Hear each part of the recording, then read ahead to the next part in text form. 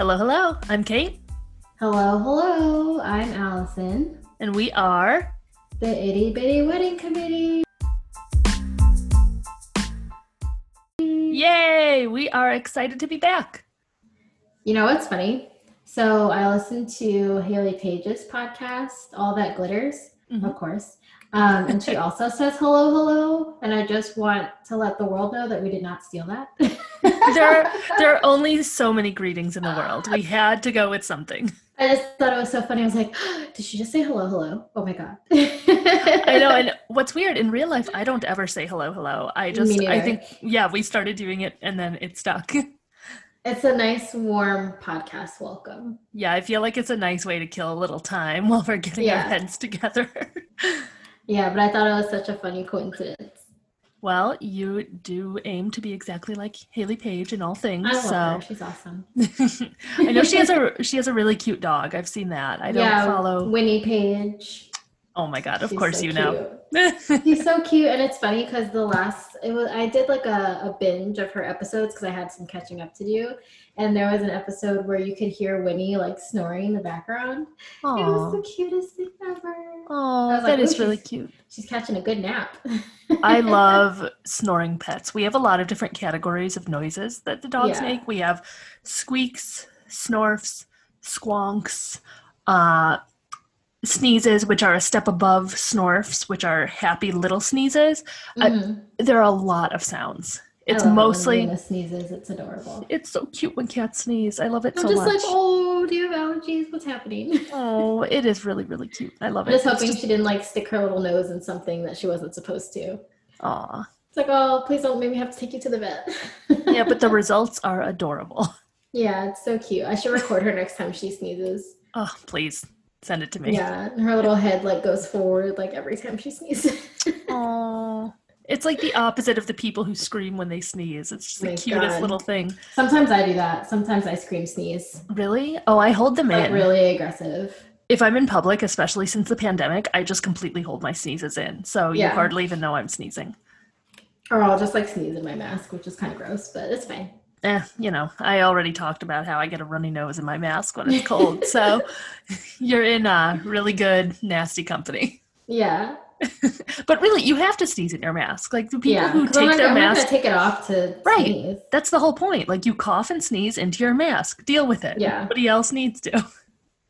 So, all right. Today we are doing guest list, and this one was a request by one of our past brides and current team members, Georgie, whose anniversary. Shout out to Georgie. Hello. Her anniversary, and Gio, hi Gio, just happened. And happy anniversary! Hooray! First anniversary. It's a big one. They've been listening to the podcast, and one of the things we talked about was some ideas Georgie had for episodes, and she said, well, why don't you do one all about the guest list and everything surrounding that? So we're going to talk a lot about how to figure out what your guest list should be, how we can figure out about the capacity and about kids and how many people may or may not attend and just all the little quirks surrounding that. So it'll have a little bit of overlap with invitation etiquette, but it won't be really focused on the invitation. So it won't specifically be about wording or invitation design, things like that. It's more just, all right, how do you figure out the guest list and how do you manage all of those people? Yeah. Especially in the age of COVID, when you really need to be able to communicate quickly. First things first, we had talked about just some of the considerations you might have when you're narrowing it down. So Allison, what do you think a first step is when you're starting to think about who you'd have at your wedding? I always suggest kind of like an inside out method is kind of how I phrase it in my mind. I know it sounds kind of funky. But basically you start from like your most immediate like friends, most immediate family, and then you kind of work outwards through your social circles of figuring out like who makes sense to invite and who not. I always like to tell people, you know, some people go into it with the mindset that they have to invite every single person that they know.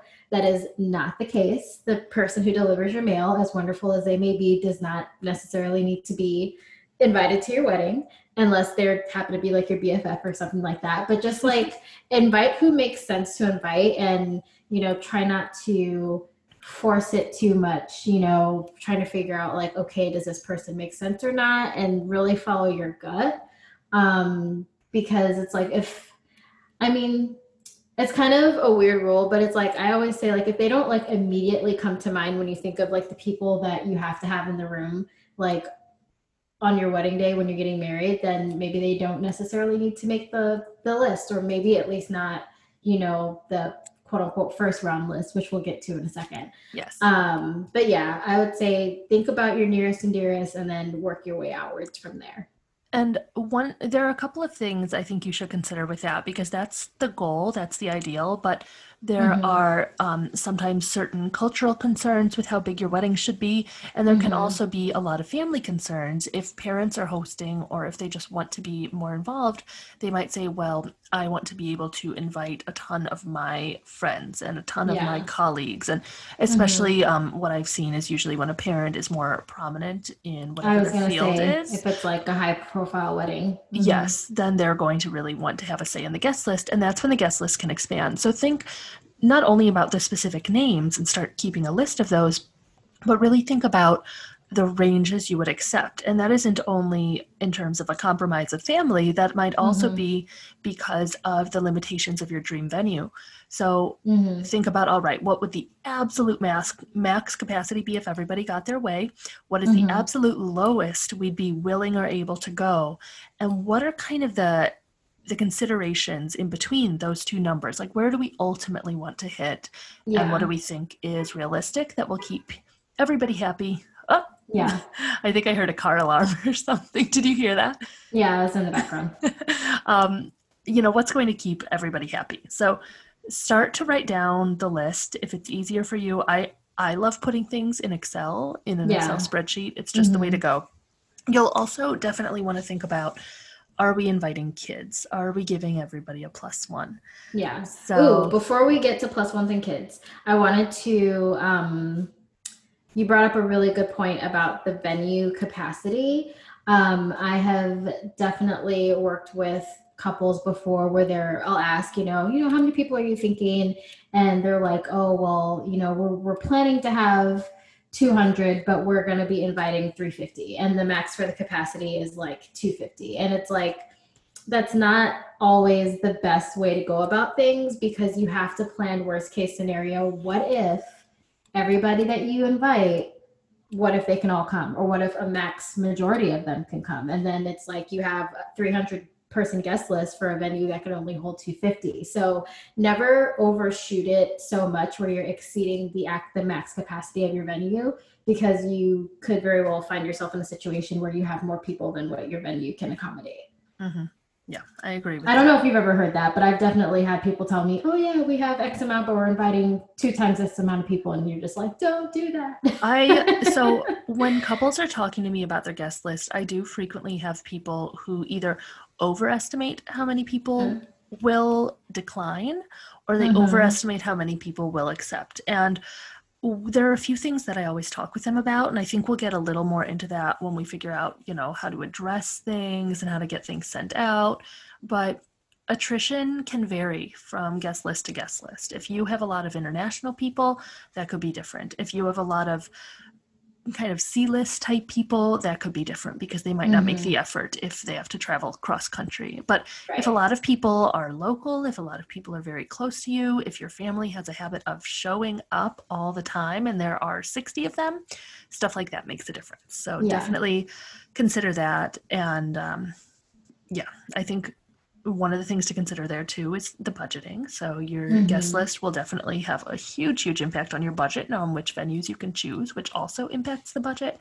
If you're working with a venue that can host 300, that venue might naturally have higher costs associated with it than one that can host up to 100, which will probably be a lot cheaper.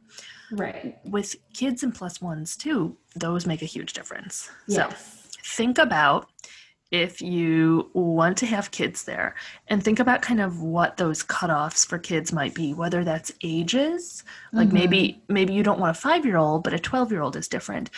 And maybe there are 40 kids that could attend and that might attend, but you really only want your nieces and nephews there or Right. something like that. Or You you guys only can't see want my them. face, but Kate said 40 kids and my eyes got real big. Maybe you only want them at ceremony and not at the Yeah. reception. So there are a few things to consider there. And again, that's something you'll need to take into account, not just with your own preferences, but probably with family. So not the entire family, don't loop every single cousin in on the decision, but talk to parents on both sides about it and whoever's hosting, because if they have a different opinion than you might need to take that into account. And this is all stuff that is good to know earlier on so you don't inadvertently tell people the wrong thing and then have them get upset later when you change it. Exactly. Plus ones. I feel like that's always like a hard thing for people to navigate sometimes, because it's like, okay, how do you determine if someone gets a plus one or not? Obviously, it's easier if you know it's a couple and they're married or they're engaged or they've been together for X amount of time. So it's like situations like that, might seem a little bit more straightforward. But then it's like, how do you determine if it's a person who, you know, is dating someone, but they've only been together for, 2 months? And it's like, does that person get a plus one or not? Like, you know what I mean? I think the biggest difference is, will the person who doesn't get a plus one actually feel comfortable at the event without bringing somebody? Right. So no matter what, if someone is in a known committed relationship, you need to invite their plus one, period. Mm-hmm. You need to. You can't blow off a known partner. Right. If someone is traveling, I would absolutely recommend giving them a plus one if at all possible. The only exception to that would be if they know a ton of other people there. So if they are a cousin and you have 20 other cousins they know, if they are part of your college friend group and their best friends are all also attending, maybe you don't give them a plus one. And really, a plus one isn't that date, that known partner, because those people come as a team. A plus one is someone who doesn't have a name known necessarily when you invite them, and you write "and guest," and that person gets a guest, and that guest might end up being a Tinder date. So you need to decide. Be prepared for that. Yes, so you need to decide, is this person going to be upset or uncomfortable somehow if they don't have the option to bring a guest of their choice? Or will they know enough people there? Will they feel respected enough in other ways that that's okay? Yeah. And the plus one doesn't always have to necessarily be someone they're dating. It could also be a friend too. I've definitely been a friend plus one to some other friends who've been invited to weddings, and they're like, hey, like, can you come with me to this? And I'm like, sure. But I guess it really just depends, like you said, on those kind of like social dynamics of the guest list. Mm-hmm.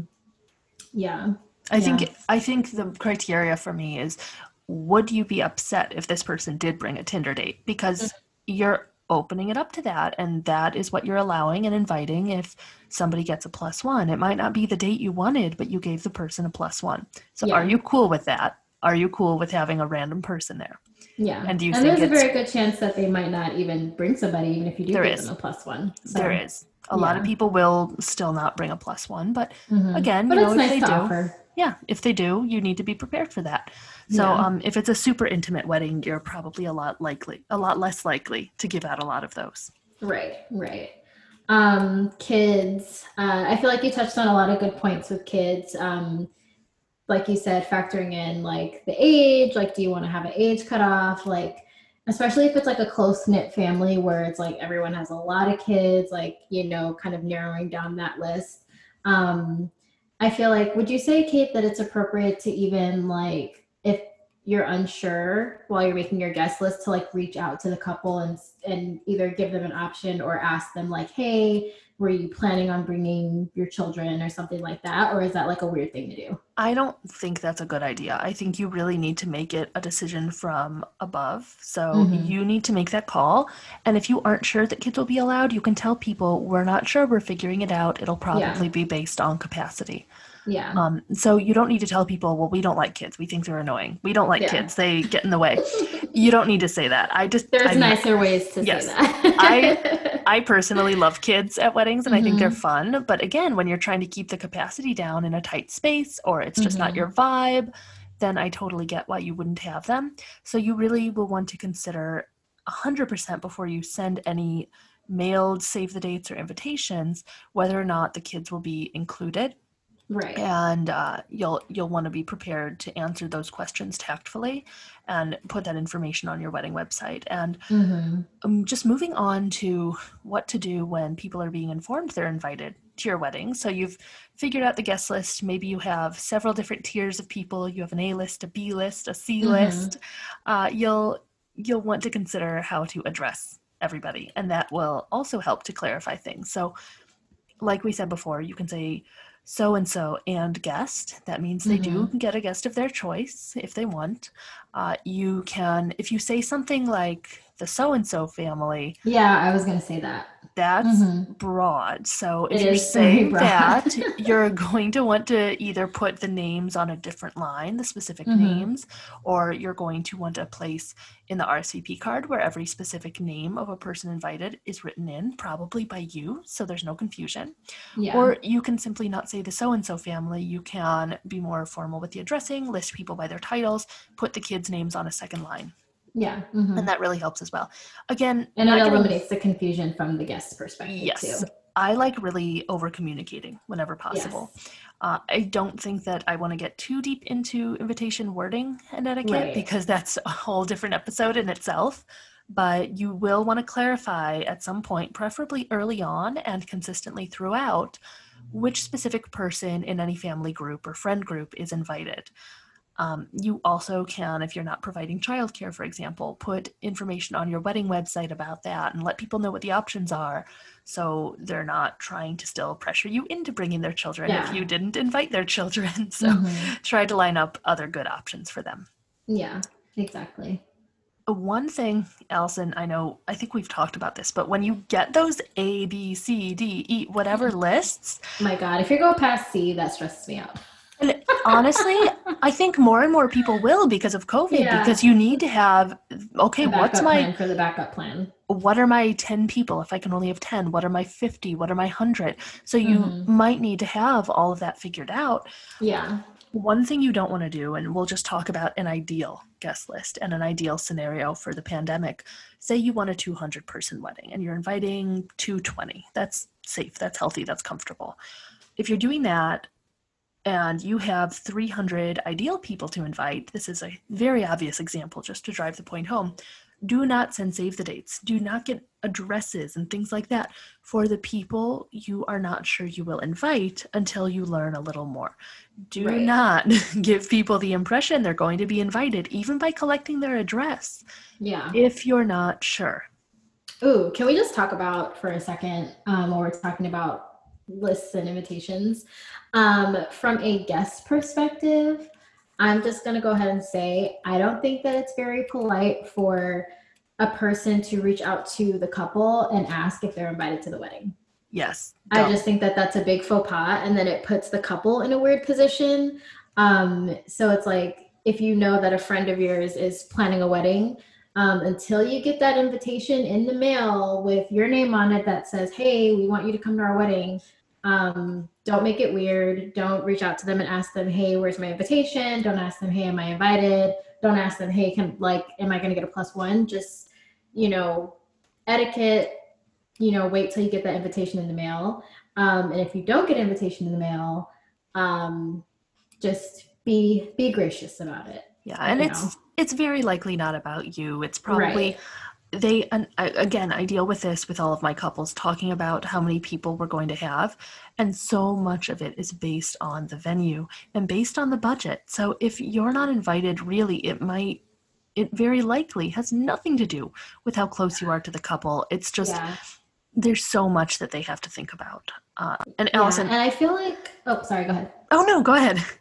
I was going to say really quickly, and I feel like people forget the investment part of it when they think about weddings. It might be free for you to attend, but always keep in mind, the couple, there's an expense associated with it. And, they do have to pay anywhere from, 90 plus per plate. Oh, so no, so much higher. It depends. Well, not for catering, but for when you consider all the other costs associated. Yeah, well, I'm just saying, just in general numbers. I'm not trying to specifically ballpark, but I mean, at the end of the day, the couple are paying a per person cost for each person that's setting foot in that venue. So, keep that in mind. And, it's not a free for all for them. Like they have to pay for this. So just be very gracious and, don't be rude or, express hurt feelings towards the couple if you don't make the guest list. Cause like Kate said, like it might not necessarily be about how they feel about you personally. It just might be, that they couldn't afford that 201 person, like that extra person, Mm-hmm. And that if they had invited you as an extra person, you feel like you're only you, but maybe that opens the floodgates to a whole other category of people that they decided they would need to cut. So yeah, and Allison, I couldn't agree more about not asking people if you're invited. Really, you should be getting a save the date. And then if you don't get your invitation, that's the only time I would ask. So if you did get a save the date, and if it's however long before the wedding, 5-6 weeks before the wedding, and you didn't get your invitation yet, and you do know you're invited, ask if maybe your invitation got lost in the mail. So again, sometimes that happens. Mail service isn't always perfect. And exactly. But what you don't want to do is put the couple in this really uncomfortable position. Right. And on the flip side, if you are the couple, don't you dare send a save the date and then cut somebody later. It is not allowed. Don't do it. Yeah, don't do it. That's just like a weird thing to do. Oh, it's the worst thing to do. It is so tacky. You can't do it. You really can't. You got to find a way not to. Yeah. One thing that I wanted to transition to too is just kind of digging a little bit deeper into dealing with parents, like when parents have their own lists. And I know you touched on it a little bit when you said, in situations where, it's when the parents are like a prominent figure, or it's kind of like a high profile wedding where, the parents will invite colleagues and things like that. But if that's not the case and your parents just have their own extra list, try not to freak out. A lot of times there is overlap between the parents' list and your list. And then, if there's people that aren't on your list that your parents have, just kind of have that conversation and say, okay, what is the reasoning, or, why do you feel like this person needs to be on the list if it's someone that you're like not sure about?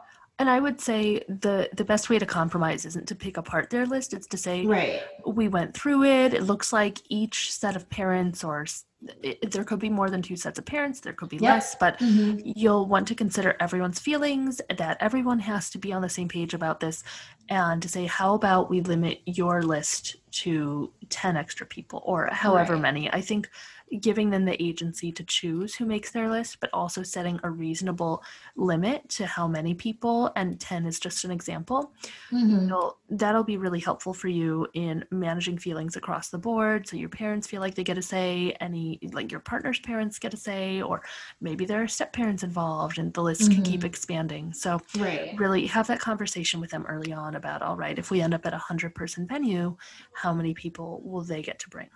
Right. For the pandemic too, I think we really need to consider, like I said, that smaller list in case things need to get more intimate on short notice. And on the short notice front, you really, really want to start collecting email addresses. This is something I already saw a lot of couples doing. Just put it right into your guest spreadsheet in a new column. Collect the email addresses, because if you want to communicate with people quickly or communicate with them through your website, nothing is more helpful than having that. And even having phone numbers. What if there's a quick change day of? You'll really want to be able to connect with people as quickly and efficiently as possible. Yeah, Allison, that's a good point. What are your thoughts on the wedding website and how to manage guests through the wedding website? I feel like it depends on the platform that's hosting the said site.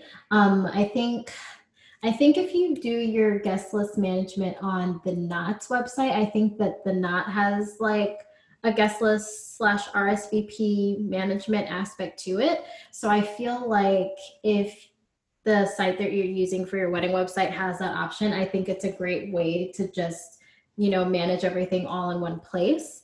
And I think even if your wedding website doesn't have that guest list management option, just having that wedding website for people to access as kind of like a landing page for just any information and updates that you have for your wedding, that's super important too. So I would say it never hurts to have one. Not everyone may access it. You might have older members that are like, I don't own a computer, and it's fine. Like that's okay. But I think for the majority of your guests that are, technologically savvy, they'll appreciate having a wedding website to reference. Yeah, I think when you're doing a wedding website and you're using it not only to inform people about the basics, but to have any level of guest list management, and that doesn't need to be the Nod, it can be Zola, it can be Joy, it can be a privately hosted site, it can be any number of platforms, you're going to want to have a password associated with it so random people can't get into the site. And this might be linked to a specific email address. There can be any number of management tools, but you do want to make sure that you keep this private, that you limit the number of RSVPs and write-ins per person, just like you would on a standard RSVP card, and that you have all the relevant information provided to people. So if you are going to be giving out the wedding website for RSVPs, still have that included in the RSVP insert. Direct people to the site.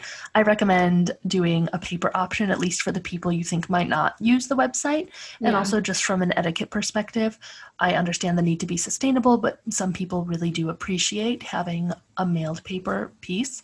And when you direct them to the site, make sure you remember to give them the password. I have seen that happen where we send out a save the date, or a couple sends out a save the date and they didn't include their website password, or they changed the URL and forgot to put it in the in the save the date. So keep it consistent. And one thing I've also seen that I think is really important, when I am tracking a guest list, I use an online interactive spreadsheet. I use Google Drive. I use Excel on Google. Love Google Drive. It's the best thing ever. And that's really important because you want one central location where the guest list is the absolute most updated it can be, that everybody can access, whether it's just you and your partner who have different computers, or parents who might be helping you track RSVPs, or your planner or your stationer. You need to make sure that list is always updated and you don't have a lot of different files floating around. So make sure that you're keeping that online interactive one and giving people the capability to edit when they need it. And when you do send out the spreadsheet in not a hard copy, but in an actual downloaded file, just consistently re-up it with whatever the latest version is in that online document so you don't accidentally miss anything. Yeah. One thing that I wanted to circle back on that you brought up is the wedding, including the wedding website on the RSVP. So I feel like not a lot of people think to have a wedding website set up by the time they send out RSVPs. Some people, they will set it up before the invitations go out. So I think that that's a really proactive step. If you can kind of set up your preliminary wedding website before you send out the save the dates and just have that kind of set up already, I think that'll save you a lot of time and kind of get you organized a little bit earlier on instead of waiting until the invitations go out. Exactly. Once I have a venue and a date selected for my couples, I encourage us to start working on our website. And they don't need to have everything on there. Maybe they don't have the engagement photos, or they don't know all of the specifics of weekend events, but at least they can say, hey, this information is coming. And you really, more than anything, just want to give people the URL of the website so they can periodically check in. Right. And I think another thing having to do with the website is just putting it on the save the dates, like you said, is a really good idea. And then making sure it has current information updated, because you don't want to confuse people if you said the rehearsal dinner is at a spot that you had thought about, but now it's not.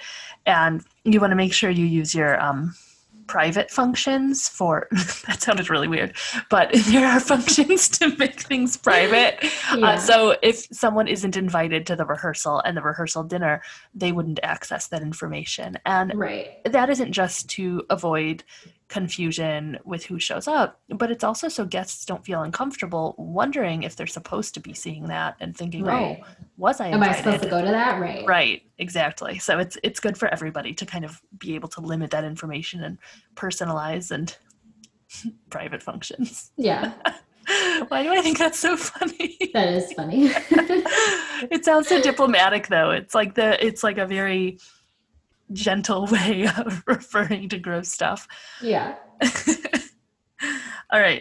With the RSVPs, One thing we didn't touch on was meals. And I think Ooh, yes, that's important. yeah, so you definitely want to make sure that you're giving people the option to select their meal if that's what is going to be needed. And that doesn't need to be, all right, we're having this chicken with this sauce and these vegetables. Don't get into all that. You Just don't give need to them put the your full option. menu on the No. on the RSVP And card. honestly, when you send that out, you might have had those RSVP cards printed 3-4 months before the wedding, and maybe you didn't know exactly what that dish was going to be. So just say chicken, say beef, say fish, say vegetarian.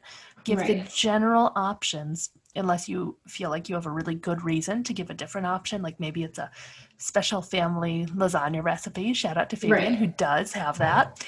But Yeah. I haven't had it, and I really want to. We postponed this one, so next year I'll have the family Ooh, lasagna. Can't wait. I'll make sure I'm on the list for that one. So something like that, of course, you'd want to make a note so people know how special and cool it is. But otherwise, you can just go really generic, and that way, if something about the menu changes, maybe even there's an issue with the caterer's supplier, or the chef decided, you know what, this is going to be more in season, let's go with this. You didn't tell people something overly specific. Right. Also, with the RSVPs, write-ins are an issue. Allison, you're gonna have opinions. Stress. But it's so easy to avoid. Yes. So people should know that only the names on the invitation are the people who are invited. They Correct. should know not to ask if they can bring somebody else. They should know not to show up with anybody else, or not to RSVP no and show up anyway. Right. I say these things and they sound so ridiculous and out there, but they all happen They on do. a pretty regular basis. So you can really get ahead of that by getting as specific as possible with the RSVPs. And this isn't even something that you need to have printed in advance, because that would get really complicated. You can write it in. So where you can say how many people are attending, you can write in the number. You can write 2 if only 2 people are invited, and then they can Right. check yes or no if they're attending.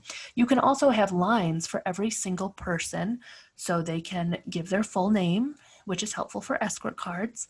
And that's a good way for them to indicate what meal choice they've made. And you can write those names in yourself if you want to get specific with that.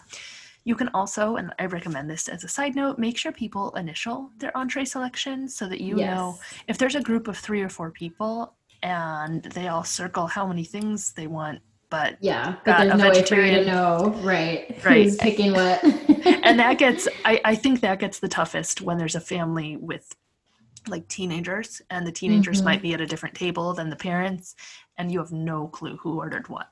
Right. So just, again, it's helpful for you too to get super specific. One thing we also didn't mention was just going back a little bit to the capacity and who to invite, the attrition thing. So that means, all right, how many people will actually not show up, from who's invited to who's actually there on the wedding day. That's attrition. I would say, like, what do you think, Kate? Because I usually think like 10 to 15% is kind of like the nice rule of thumb to kind of abide by when you're trying to like crunch numbers for how many people are actually going to show up.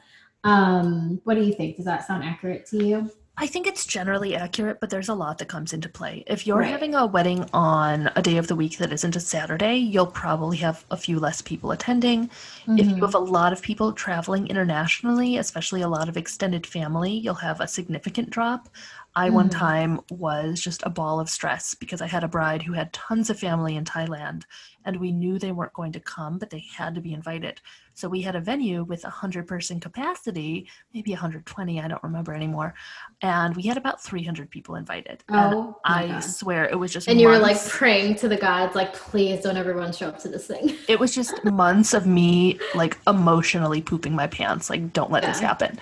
But sure enough, we were under capacity, we were fine, but it was definitely stressful for me, even though I was guaranteed so many times, okay, they won't all come in from Thailand, they won't.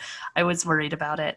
On the other hand, when I've had celebrity weddings or a wedding where people know that celebrities are going to be guests, that's when you get very, very low attrition rates. So maybe you booked a venue and you thought, okay, we'll get down to 220 because we're inviting 250. What if somewhere in the 240s or even 250 shows up. I've had that happen.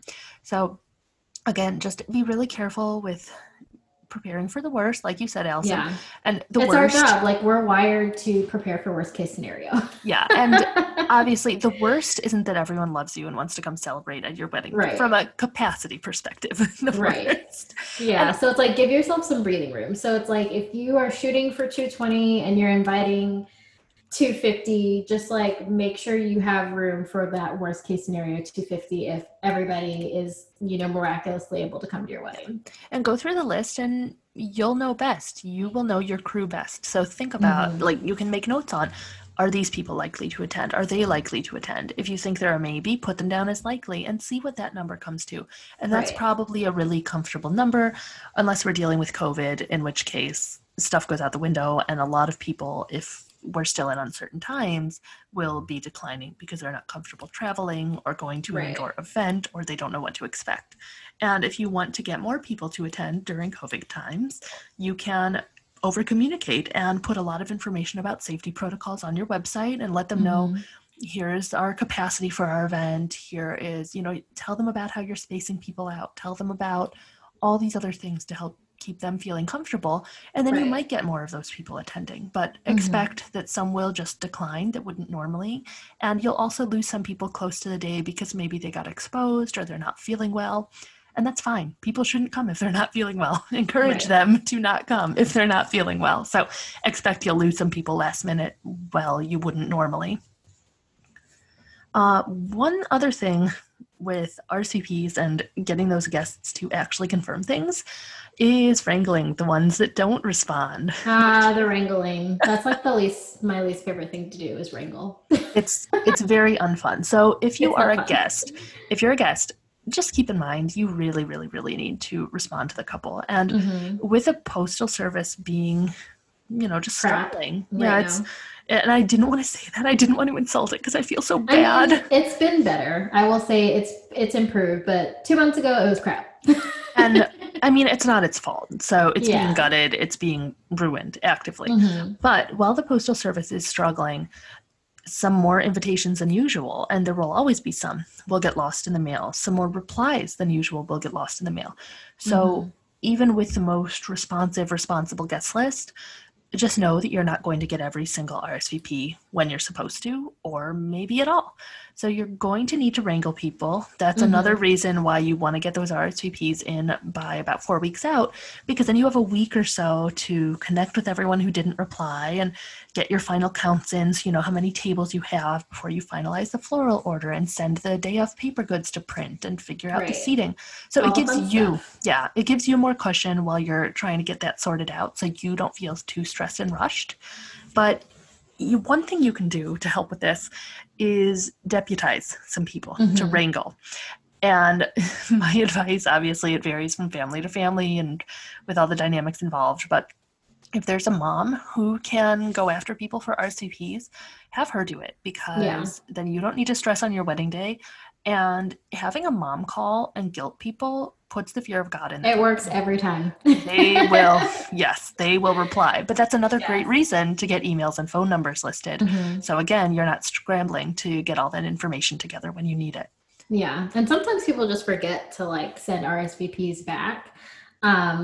So to all the guests out there, if there is most of the time they'll put a deadline for RSVPs. So please, please, please keep that deadline in mind and try to adhere to it, because if the couple doesn't get your RSVP card back within a certain amount of time, they could very well assume that you're not coming. You know what I mean? And then you show up and you're like, I'm here. And then they're like, well, we thought you weren't coming because we never got your RSVP. You know what I mean? So just try your best. I know human error and things like that, but just try your best to remember to respond with the RSVP card, or just communicate to whoever you need to communicate if you're not sure, or if you're waiting on hey, I might have a work thing, I'll be able to let you know by this amount of time. Just overly communicate so that way it doesn't look like you just forgot. Absolutely. And they will follow up with you. So if you mailed an RSVP and it got lost, they'll follow up. So it won't be a situation where they think you're not showing up and you think you are showing up. You'll hear from them if that's the case. And what I do now, so I used to be a lot more loosey-goosey about this, and I also realized I say loosey-goosey a lot. But when I get an invitation to a wedding or an invitation to anything really now, I will just make it my goal to reply right away. If I know Right. that I can attend or if I know that I can't attend, I don't want to leave that sitting on my counter and accidentally throw it out in the recycling. And I just want to take care of it right away. So I Right. write in, woohoo, I'm coming, hooray, like little notes all over it. And I just pop it in the mail. Just Do you write routine. hooray on it too? I do. Usually I do write excited messages because I think it's really fun to get those. Yeah. And with RSVPs, this can be something that can be handled by someone other than the couple. So you can, again, deputize a parent to receive these and sort these and enter them in that shared spreadsheet. It's kind of fun to get them. So I think if you have the bandwidth to receive them yourselves, it's nice. Yeah. It's like, yay, this person's coming and this exactly. person's coming. But if you feel stressed about it at all and like you just have too much on your plate, you can have somebody else take over for that. Yeah. And yeah, with the guest list day of, I think you'll very likely have it all sorted out ideally by about 3 weeks out. Sometimes it's 2, but that's cutting it close. So at that point, you should be good. People who are guests, just please know that it's a numbers game for the couple. So maybe you think your questions and your requests and your communication are minor, but they're fielding a lot of that from a lot of people. So if you can avoid going to the couple, especially the week of their wedding, please do.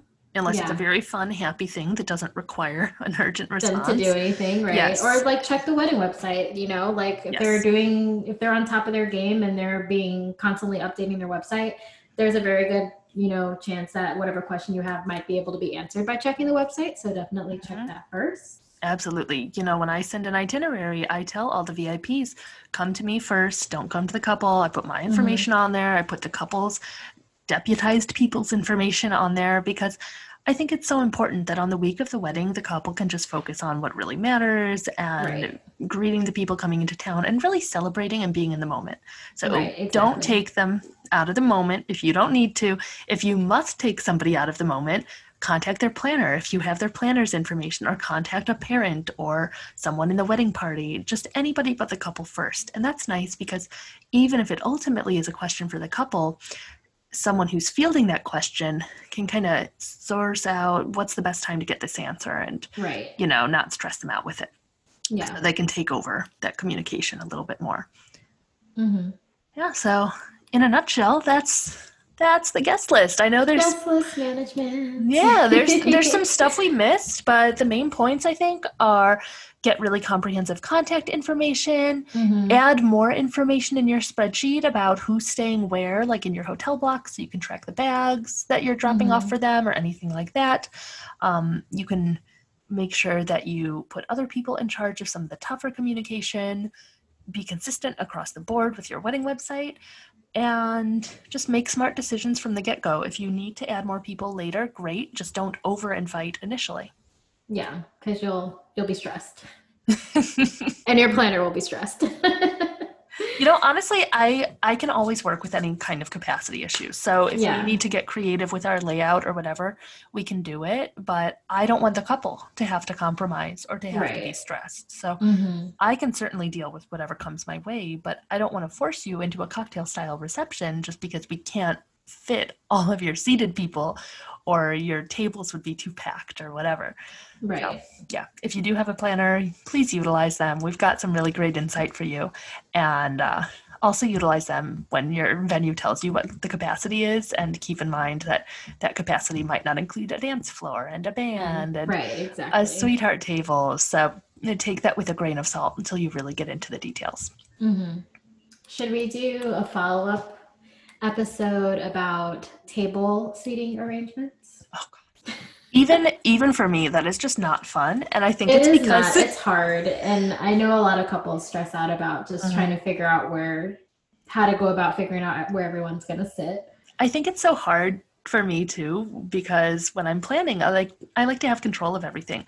And when it comes to the guest list, like I can help with mailing and etiquette and all that, but I don't know who's going to sit with whom. Right. And all I can do is sit back and advise and watch the couple or their family or whoever worry about this, and I do what I can to make the process easier, but it's hard because you it know is your hard. people and you need to figure some of that out.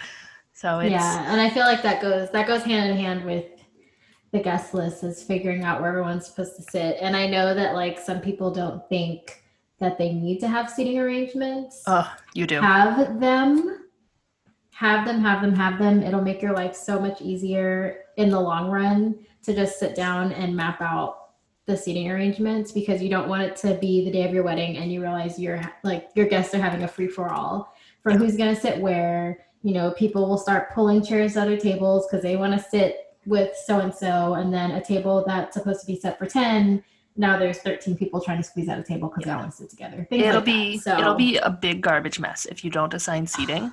And it's one of those things, I huge garbage think mess. this is actually something we could do. One of the most common questions I get is when people find out I'm a planner, they go, "Oh, what about the bridezillas?" And I say, usually I don't really get those. I don't get those either. I've No, never but had a bridezilla. I mean, I've had my moments with different personalities here and there, but no, mostly our clients, especially the kind we get, are really chill.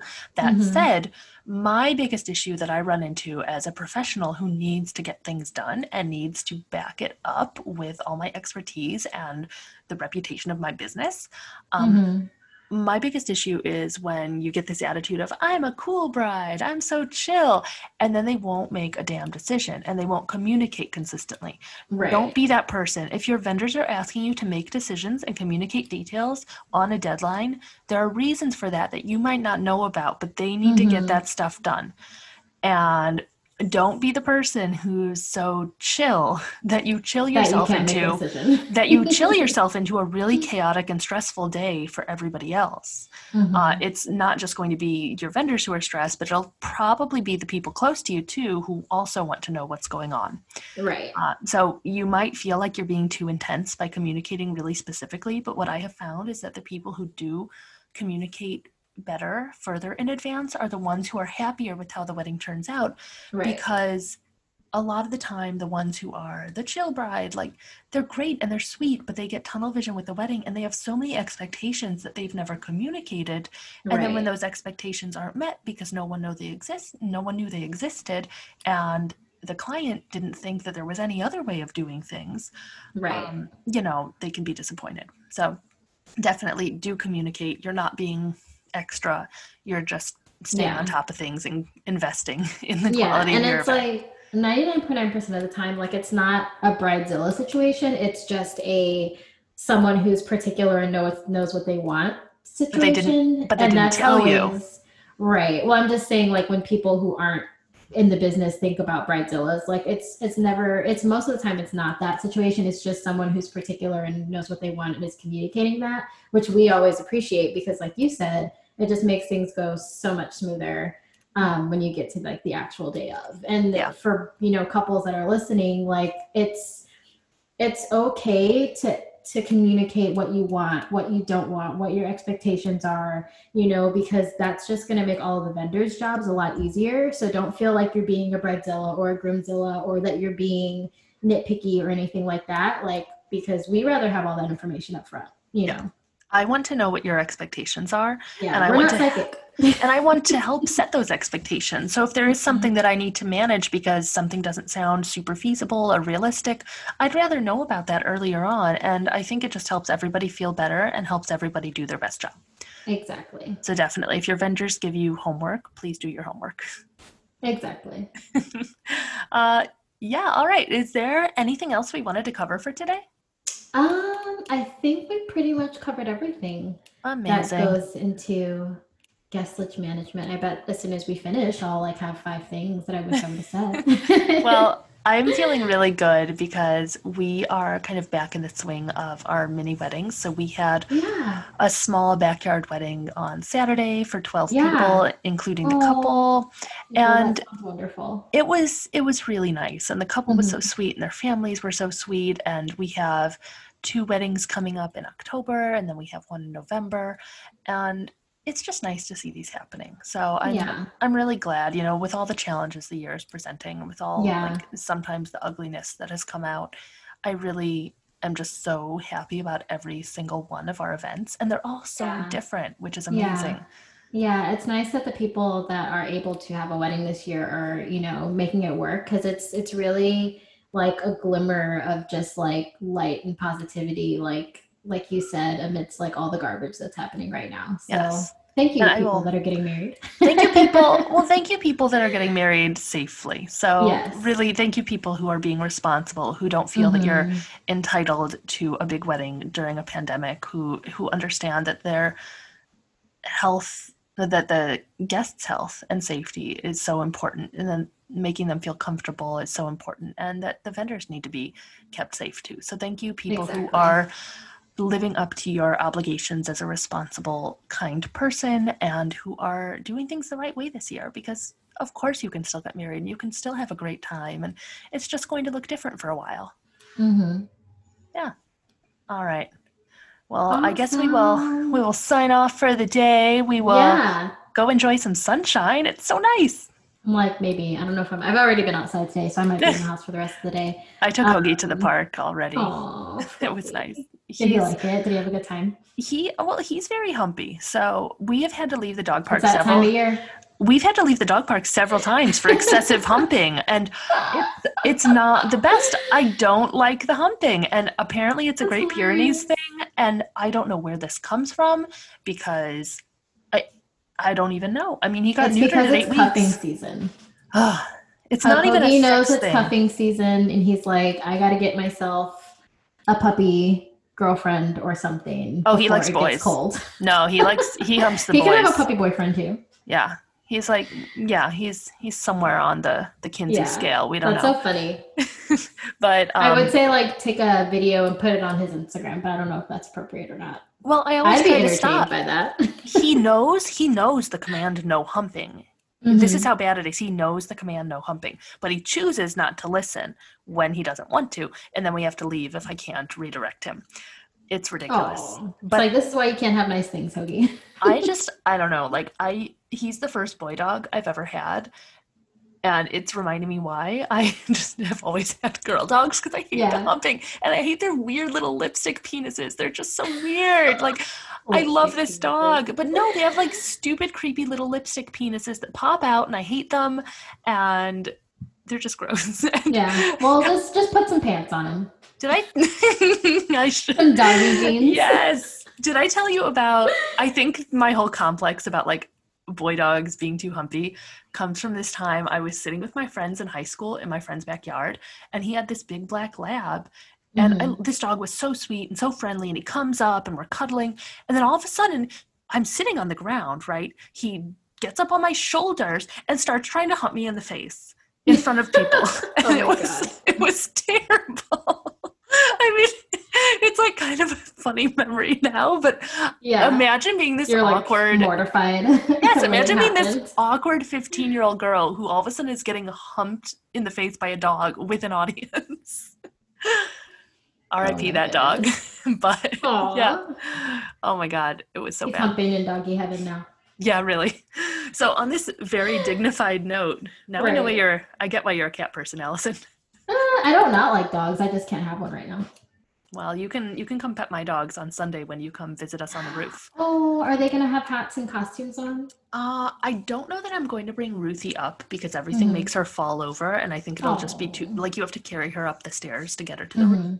But Hoagie, he currently has his fall bandana, and I might dress him up a little bit more.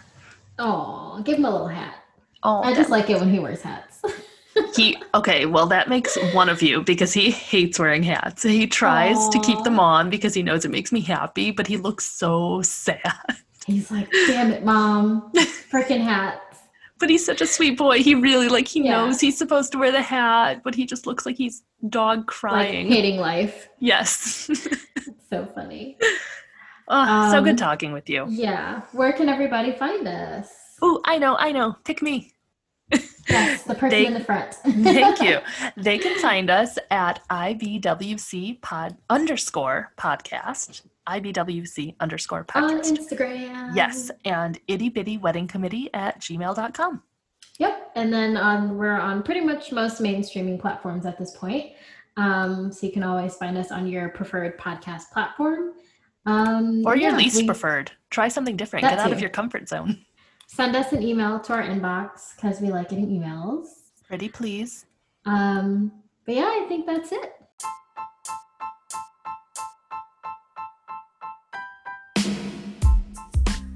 I think so. Thank you so much for listening, everyone. Bye, guys. See you next time. Why did I say see you? We don't see anyone.